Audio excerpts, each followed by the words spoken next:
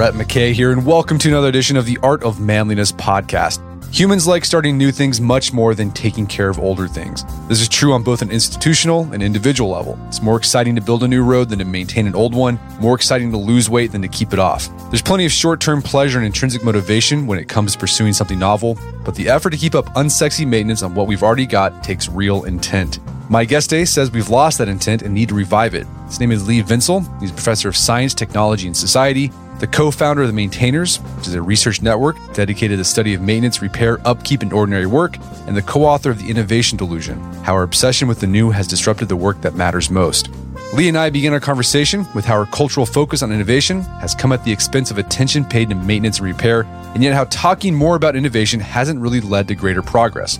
We then get into the way the necessity of maintenance, repair, and caretaking has been neglected in business and government, creating a situation where we keep building new things without investing in the upkeep of our current infrastructure. From there, we turn to the way our all too common neglect of maintenance applies not only to big institutions, but also our personal lives, as in the areas of homeownership and health. We discuss how there's less incentive these days to repair things in our disposable society where everything is cheap and stuff is harder to fix, even if we want to fix that stuff. We end our conversation with how we can revive a maintenance mindset in our culture and individual lives. After the show's over, check out our show notes at aom.is/maintenance.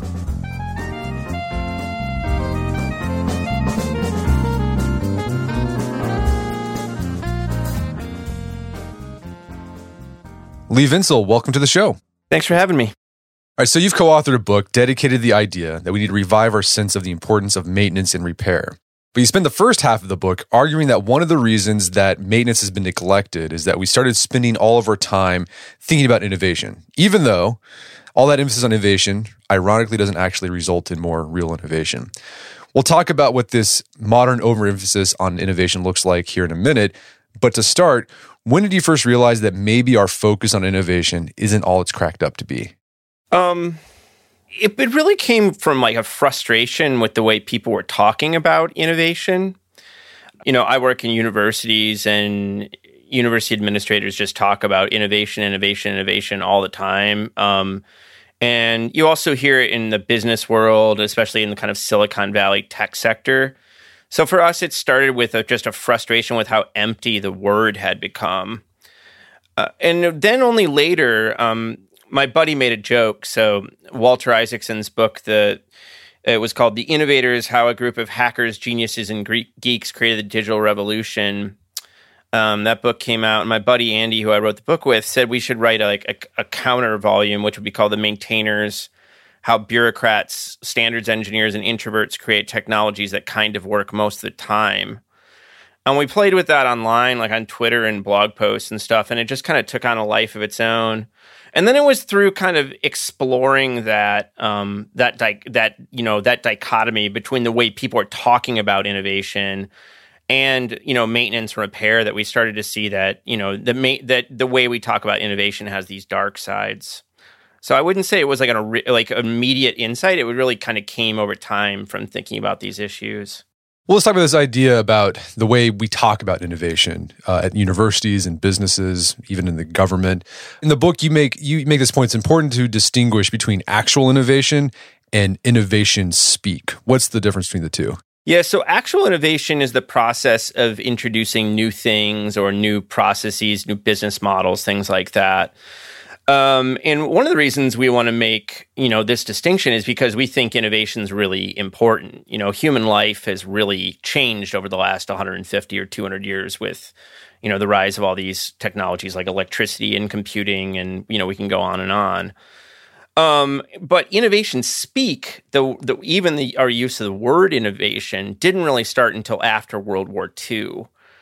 And not only that, so we want to say like this way we've talk about innovation has a history, and if you look at, like, some people argue that actual innovation slowed down since about 1970 or so, and yet we've been talking about innovation more and more.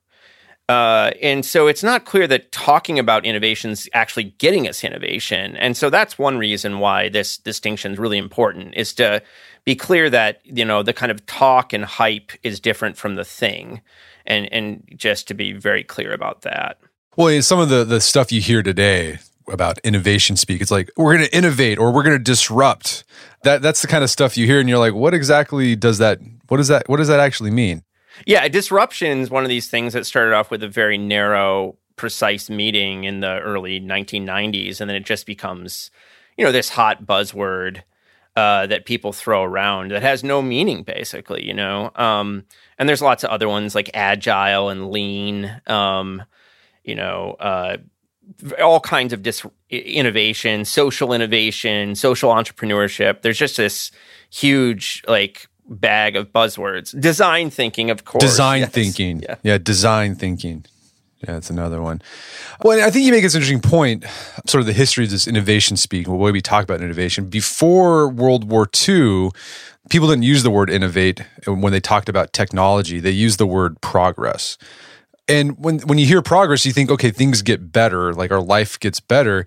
And you and your co-author make this case that, before World War II, the technological advancements that we made, a lot of them, they brought progress. They brought us out of poverty and increased health, et cetera. Well, so there's a tool that your listeners can play around with called Google Ngram. It's NGRAM, and it allows you to track word use over time. It's just fun to throw in there like peanut butter and jelly or whatever and see when people started talking about that.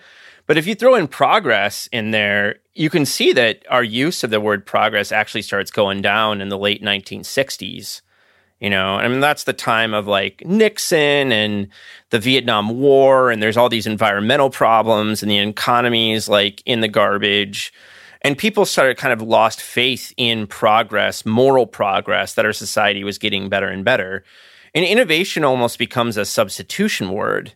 It's not saying that society is going to progress necessarily. It's like technology is going to get better, and somehow that's going to save us. Right. So there's been a decoupling between actual innovation and human progress. Before, you get electricity, that changes people's lives, or indoor plumbing or antibiotics. That's a game changer.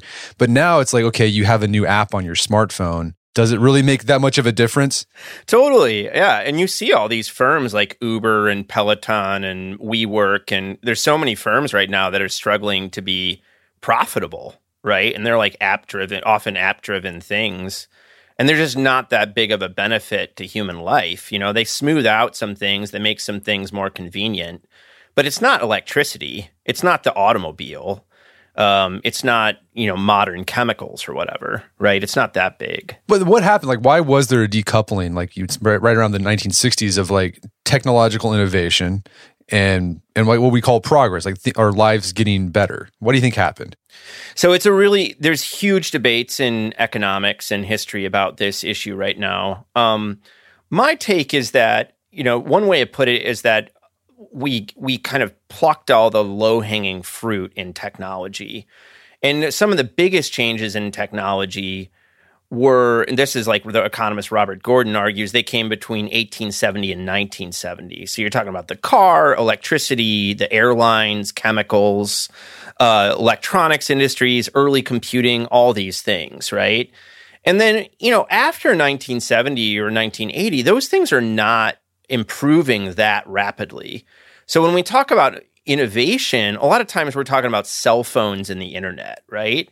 And I would never say that right now you and I are talking over Skype and doing this interview remotely. And, in higher ed today, because of COVID, we're running our classes over Zoom or whatever. I would never say that those things have not had some effect. But it's a very narrow band of human life. And then, your toilet hasn't improved that much over the last 50 years or whatever, right? There's a lot of areas of human life where things are pretty set and mature.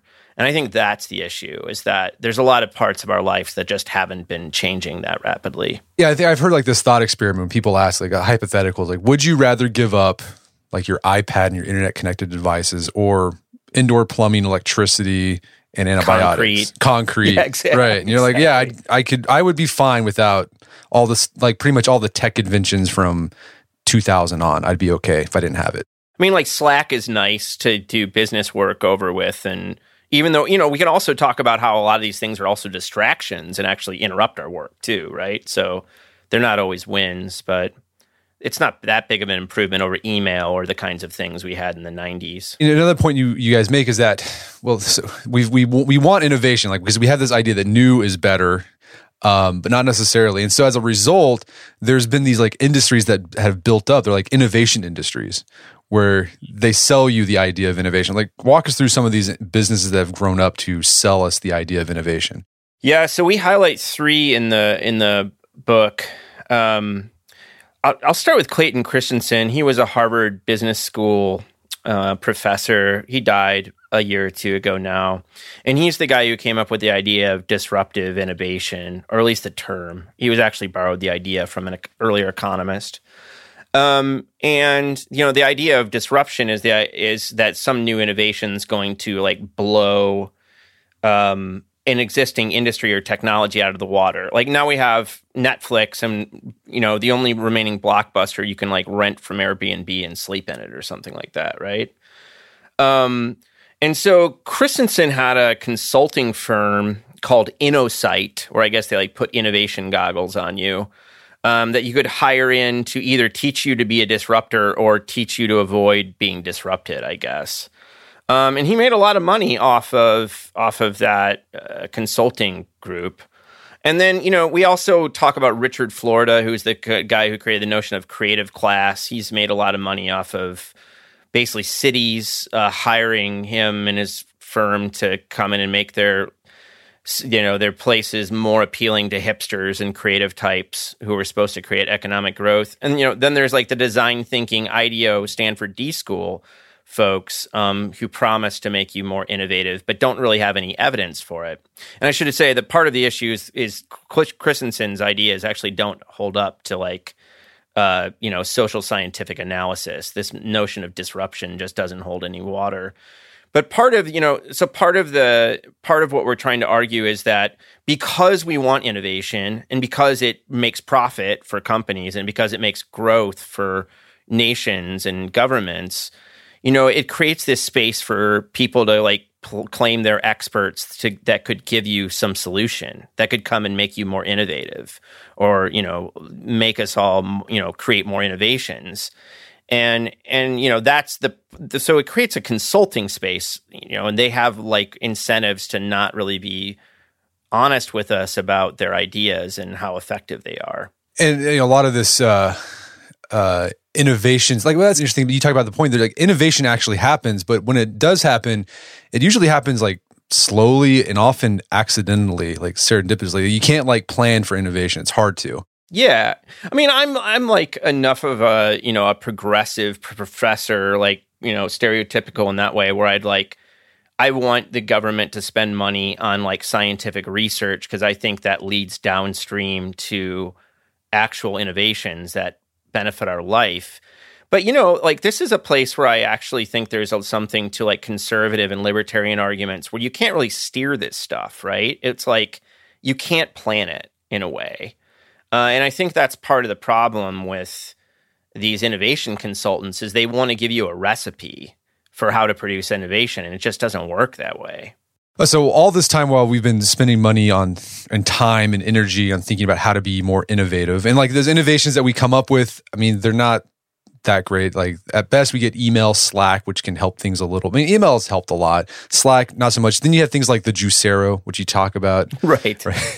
I just said there's new Juiceros. There's one now for tortillas, like homemade tortillas, and there's like a cocktail Juicero. So instead of making your own cocktails, which I think is a manly thing to do, you're supposed to use this gadget to just have it do it for you. Right. Well, for those who don't know, the Juicero, it's a smart juicing thing where you have to buy these pouches with juice in, well, basically kind of pulpy juice, and then the Juicero squeezes it because you push a button on your smartphone. And I guess people realize you could just squeeze the stuff out with your hands out of the pouch. Yeah, you could just cut the thing open with scissors and squeeze it out, and the machine wasn't doing that much. So yeah, that innovation speaks can get you innovations like that, which aren't very useful. So all this time we've been thinking about how to be innovative. You make the case we've been neglecting maintenance. What do you think is going on there? Like, why? Let's talk about maintenance in the first place. You make the case in the book that maintenance it's necessary, but it's often neglected. And this isn't new. This has been a problem for most of human history. Like, how far back do we know that people have had problems with maintenance? Oh, all the way back. We talked to the historian Pam Long, and she's a historian of the Middle Ages in the ancient world. And she says that in Rome in the 14th or 15th century, it's just absolutely awful. There was no maintenance going on. And so, there's lots of other examples of failing sewer systems in ancient Rome and stuff. So maintenance has always been a problem, as you say. And how has it become more of a problem in the 20th and 21st centuries? There's a number of areas of life we can talk about. I mean, I think the kind of high theme here is that there's a lot of incentives these days for short-term thinking. So in the corporate sector, for instance, there's a lot of emphasis put on the quarterly report and for producing short-term growth and, to boost stock prices and such. Well, that is going to lead you to put a lot of emphasis on, creating the new thing that's going to get that extra boost and distract you from keeping going, the things that are already there. And we see the same thing in government. So our federal infrastructure programs are aimed to get money to localities to build roads and such. But then there's no federal money for maintenance. And what the localities are doing is signing on to maintain those things forever, right? Or until they want to put the road to bed. And they don't have the tax money to do that. So they have the short-term incentive to take the federal money to build the thing. That's awesome. And everyone can stand in front of it and take a pretty picture and, cut a ribbon or whatever.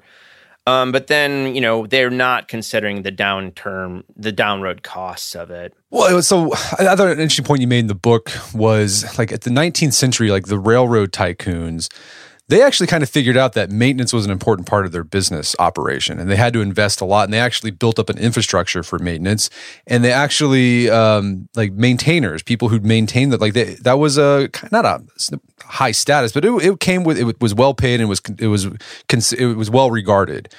But then, slowly into the 20th century, maintenance or the maintenance professions kind of were seen as dead end work. What do you think happened there, from the 19th century to the 20th century, where maintenance or being involved in maintenance work was seen as, just not something to aspire to? Yeah, well, part of it is that we look at the status that is associated with work is part of our argument.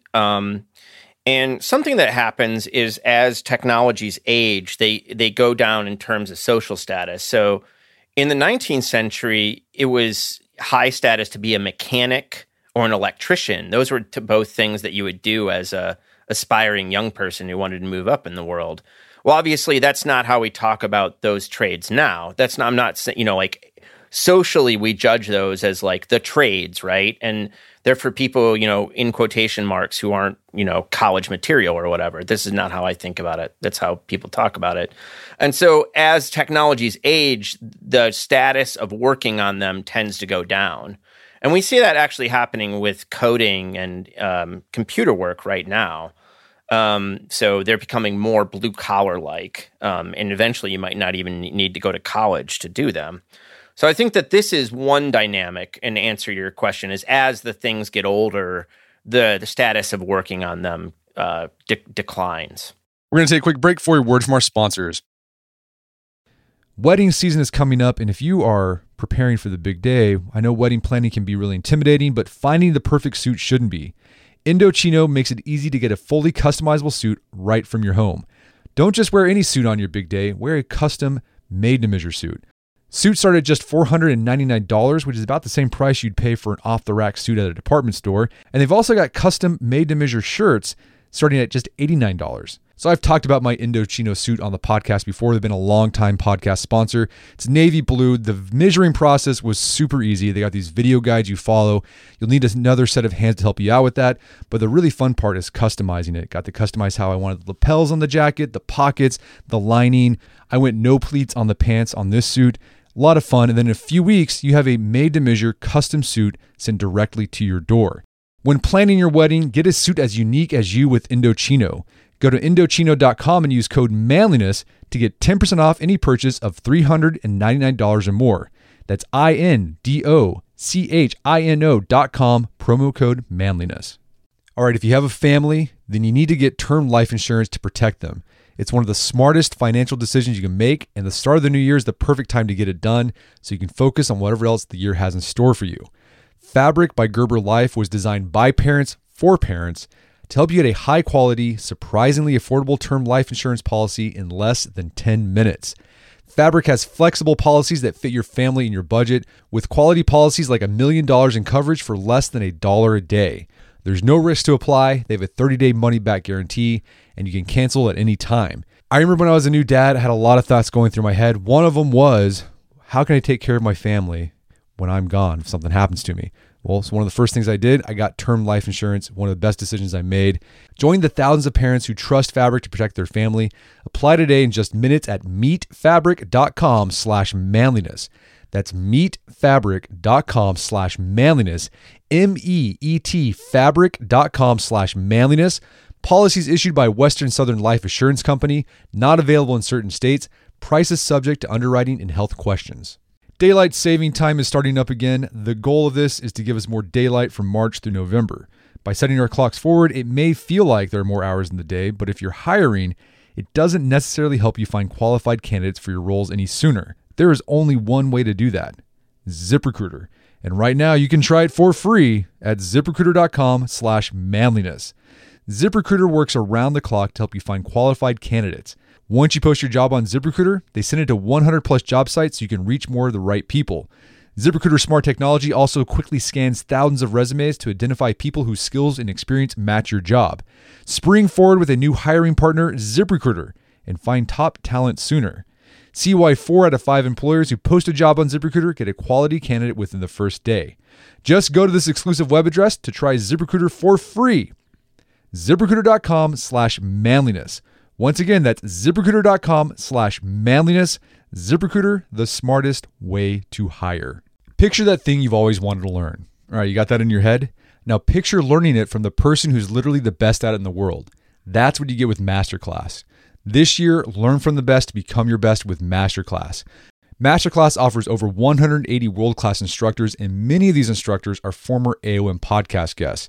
You can learn negotiation from Chris Voss, leadership skills from Jocko Willink, how to master your habits with James Clear. Plus, every new membership comes with a 30-day money-back guarantee, so there's no risk. So recently I went through the masterclass on negotiation with Chris Voss. A lot of useful information in there. Talked about the value of no in negotiation, how to use your body language and speech patterns to get your best out of a negotiation. Very well done. I really enjoyed it and got a lot out of it. Right now, listeners of our podcast can get an additional 15% off an annual membership at masterclass.com/AOM. Get 15% off right now at masterclass.com/AOM. Masterclass.com/AOM. Check out the masterclass on negotiation with Chris Voss. And now back to the show. Let's go back to this idea of where we're having problems with maintenance. You mentioned roads, and I thought this was really interesting because in the U.S., we're always talking about the poor state of our infrastructure. It's always sort of like a platform for both whatever politician, whatever side of the spectrum they're on. Roads are bad, bridges are crumbling, and I mean, I really didn't understand like what's going on there. And you, as you said before, like what happened is like the federal government subsidizes federal highways, but then passes it on to the states and the local municipalities to maintain the roads. I guess the problem is like when these local governments decide to take on these new roads or new bridges, like why don't they think about the maintenance costs? Like why don't they think about, oh, we're going to get this free bridge basically, but they don't think about, and then we're going to have to pay for it 30, 40 years down the line. I think because they're not required to, you know, I mean, it's basically free money they're getting from the federal government or very, very low interest loans. And they're not required to show that, you know, that they can handle the costs down the line. So the incentives are like directly aligned for them taking the money and then dealing with it later. And they won't even be in office when it becomes a problem, like 20 or 30 years down the road. So I think it's about incentives ultimately. And then the other problem too is that maybe they accepted the money when things were great, but then their like tax base has been decimated because they've lost an industry. So I'm thinking like Rust Belt type places where they had all the car industry and they thought, yeah, maybe in 50 years we'll be able to maintain it. But now that the industry's gone, they don't have the tax base to support the maintenance of the road anymore. Yeah, I mean, this guy Chuck Marohn at Strong Towns, who's really a good person to follow on these issues.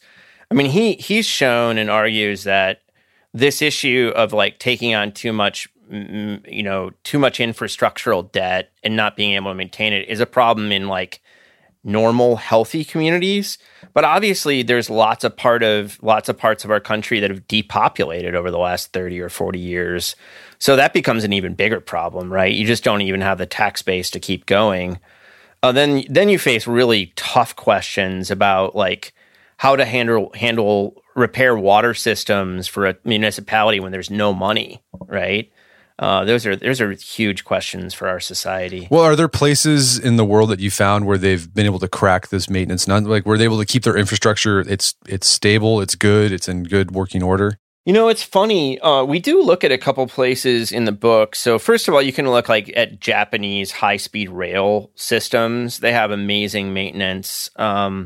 They've never had a deadly accident, and like their average annual delay is like by a minute. The average delay over time is a minute. And you tell that to people on like the Northeastern Corridor, where they use the train to get from New York to Washington D.C. or whatever, they're going to cry.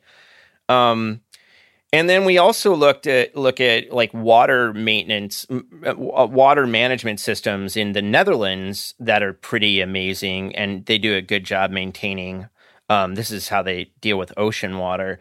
But since the book came out, there's been a series of articles about the canal systems in Amsterdam and how they're collapsing. So it's just like, I think you can find some cultures that are better at it in general, but there's always exceptions. Apparently even the Dutch aren't good at maintaining some things. Well, so one point you make in the book is that in order to solve these maintenance issues, like when stuff's falling apart, governments, even universities, businesses, the typical solution is, okay, we're going to grow our way out of it, right? We don't have the money now. Maybe if you throw more money at it right now, get bigger, that'll solve the problem. But then you guys make this case that, well, growth, yeah, it can solve the problem, but then it just perpetuates the problems you already had before. Like how so? What's going on there? Well, I think there's two sides of it. The first side is that, in a sense, our infrastructural problem comes from growth, right? Or the way we use federal money to build infrastructure is a post-World War II thing. And during that time, we've grown out the suburbs in our country at an amazing rate. And so we've used federal, it's almost like a bubble of sorts, We've used federal money to build up all this infrastructure. Now we're stuck with it. So growth becomes a liability down the road. And I also think growth is just not sustainable as a strategy. It's not sustainable environmentally for lots of production. But, you look at universities today, they want to deal with everything in terms of growth. Well, every university in the nation's trying to deal with their problems via growth. And you just think about the numbers of students and how there's actually going to be declining numbers of college students over the next decade. Not everyone's going to grow. It's not realistic. So I think both how growth becomes a liability and is not like a realistic long-term strategy, those are the two sides that come to mind right now. Right. So as you get bigger, it's just more stuff to maintain. Yeah. And, that's part of the history of, we can think of like modern life is that, we had the railroads, then we had, the telephone system, and we had the electricity system, and then the highways and the road systems, water systems, all these things that make modern life. As we've built them up over the last 150 years, they become debts and liabilities that we're accountable for. So, that's an argument for saying we really need to, if we're going to build more, we need to think about how we're going to pay for it before we do so. Yeah, and I've heard this phrase, like this term. I think it's from that guy Parkinson, who's like he came with Parkinson's law.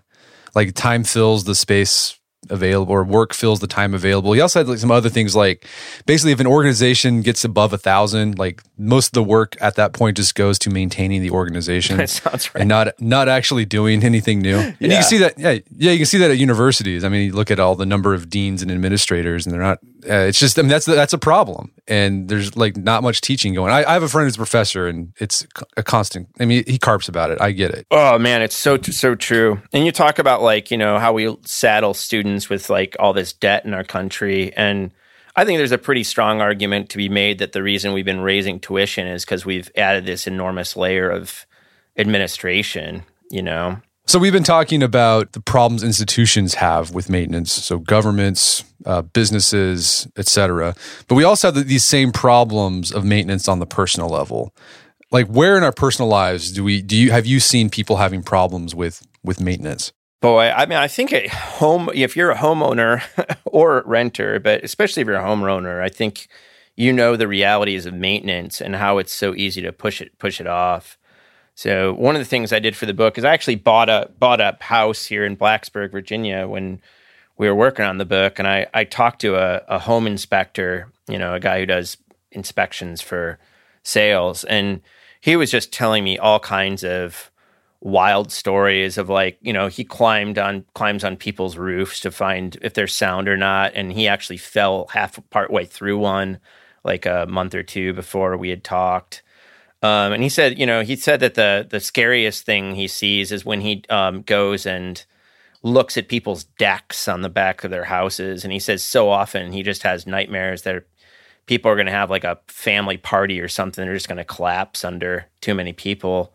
So, I mean, I think that's, we can also talk about, what renters experience, but home ownership is a very clear example of where we see this kind of deferred maintenance problem. Right. Owning a car, same thing. Totally. Yeah. Totally. But even like our health, right? There's a lot of like stuff we should be doing, we know we should be doing to like sort of preventative maintenance. You go get the yearly checkup to make sure you catch things early.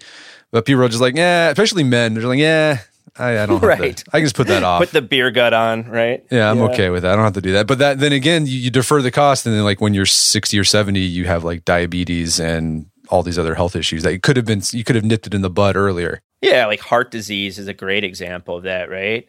But yeah, I mean that's really where it touches people on the. It's funny because we write about the nation, we write about organizations, we write about all these different things, but it's often like the bodily maintenance and thinking about like short-term rewards of like another cookie or another beer or whatever it is versus exercising and all the, the long-term thinking. That's really where it hits people. It's like, oh yeah, like this is an individual level problem as well as a society level one, right? And then also on the personal level, I mean, you guys talk about we had it at a time in our culture, this idea of like, use it up, wear it out, make do without. Like sort of you could fix stuff, right? If something wore out, you could, your grandma would darn her socks, grandpa would fix the tractor. But now, because stuff is so cheap, if something breaks, you're just like, well, just go get a new one, buy one on Amazon, I'll be here the next day. I don't have to worry about fixing it.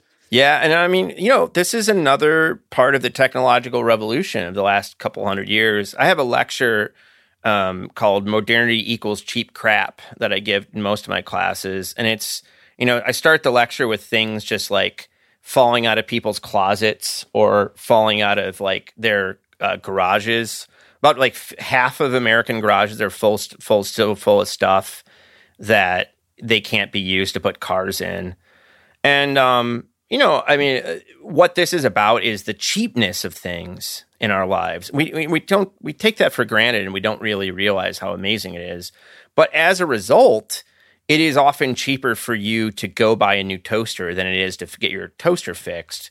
And of course, this has big environmental ramifications, right? Because we become a very disposable society. Well, and the other problem too is that companies have started to make consumer goods that it's harder to repair. So like Apple, I think, is a prime example of that. It's like, if you want to replace the battery, you can't do it yourself anymore. You have to like go somewhere and have them replace the battery for you.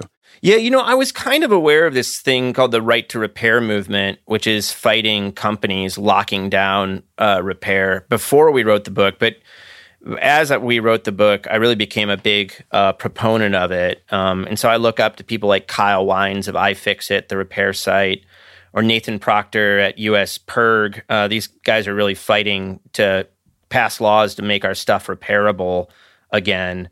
But it's true. It's become a corporate strategy, but from, it's John Deere And some automakers and Apple and a lot of other gadget makers have like really tried to make their things not repairable so that we have to rely on them. Yeah, you go to them. And then, I mean, it also brings up, this kind of brings up ideas in law of like, what does it mean to own something? Like, do you really own the thing if you can't fix it, if it breaks down?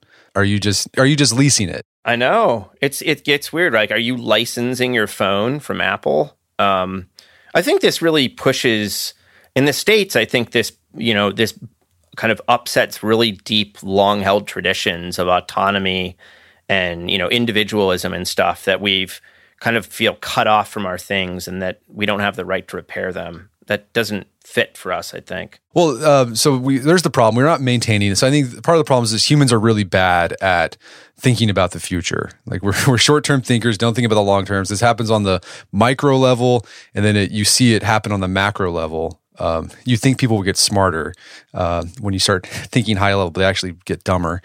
But then also just our culture has changed. Things have gotten cheaper. Things are harder to repair. So we've lost this ability or this idea of maintenance. So what can we do to get back the maintenance mindset? Like what do you guys propose at the maintainers? Yeah, so we try to boil it down in the book to a couple ideas. I mean, I think, first of all, for organizations, it really requires leadership and realizing that this stuff is important and valuing it up front. And then it requires a kind of cultural shift, right? We have to get better at this together, especially if we're talking at the organizational level. And then, where we can, we also need to talk about innovation and maintenance, like actual innovation and maintenance. So in the book, we cover companies that are making digital apps and other software mostly to better manage maintenance, whether it's through predictive analytics and AI or remote sensing and stuff. There's ways we can get better both in infrastructural maintenance and in organizations at maintaining things. So we don't have there's another genre of book like this where you end with a bullet list of like policies that you'd like to see put in place, whether in government or businesses. And we chose not to end that way. It's more of a inviting people to the realization that this is important, and then talking and thinking together about how we can improve. Yes, ideas of like innovation helping maintenance. I know, like in the oil fields, they're using drones to like check lines to make sure there aren't any leaks, and it's all AI stuff, so they can see like, oh, there's a leak, and then they can go and fix it. Yeah, we have a buddy named Varun who works in basically predictive analytics around gas leaks in natural gas heating type pipes, and it's they can use remote sensors and algorithms now to watch things at a distance. So there's a lot of improvements that can happen. At the same time, I think we're skeptical that those improvements alone are going to save us. We're in such a hole right now when it comes to infrastructure in the States that it's not going to be like through innovation alone is not going to save us. We're going to have to kind of get real about where we're at. It's a mindset, that you have to take on, right? Well, and another cultural shift that has to happen is we have to raise the status of maintenance work as well. Like instead of thinking as, okay, it's a dead-end job, that's where you go if you don't go to college. Actually, hey, these people are an important part of like keeping, like sort of like the Mike Rowe approach. These are the guys who make civilized life possible. Yeah, and you can live a pretty good middle class life in the trades. I think we've just really have shot ourselves in the foot by assuming that you have to go to college to have a good life. We talk, that's the way a lot of people talk. It's not true. And I work in universities, right? Like it's in my interest to say, yes, come to school, but the trades are great. But I think that, like you're saying, we have to rework how we value these jobs and realize that these people are important and they're giving value to our lives in important ways. And I think the big takeaway that I got this from personally from the book was whenever I buy something now, it's like, okay, not only think about the cost that I have to clunk over to get the thing, I got to think about what's the cost of maintaining this thing as well. And I usually don't do that, but now I've been thinking about that. And not just in terms of like monetary costs, but like bandwidth costs. Like, where am I going to put this? What happens when I have to get rid of it? I mean, it's going to be a pain in the butt to get rid of if you buy some big thing. I'm starting to think about that stuff now. Well, that's great. Andy and I had these kind of realizations as we were working on the book too. And I think, that's where you end up is like, I'm looking... We have one of these, what are the kind of dehumidifiers you plug into the wall right now in our basement. And I'm thinking about buying a built-in one because for a variety of reasons to put in the basement. But now, I'm doing research on like, what are the maintenance costs? What am I getting myself into here, right? I would have never done that before we worked on this. And also that causes you to like kind of shift away from the growth mindset and thinking, okay, more stuff is better. It's like, well, actually, sometimes more isn't good, right? Like, right, yeah, more is more costly. And like you make the example like obesity, like getting fat, like at a certain point, like fat's good, but at a certain point it becomes costly. Yep. That's a great way to think about it. So yeah, just pare down. It makes maintenance a lot easier.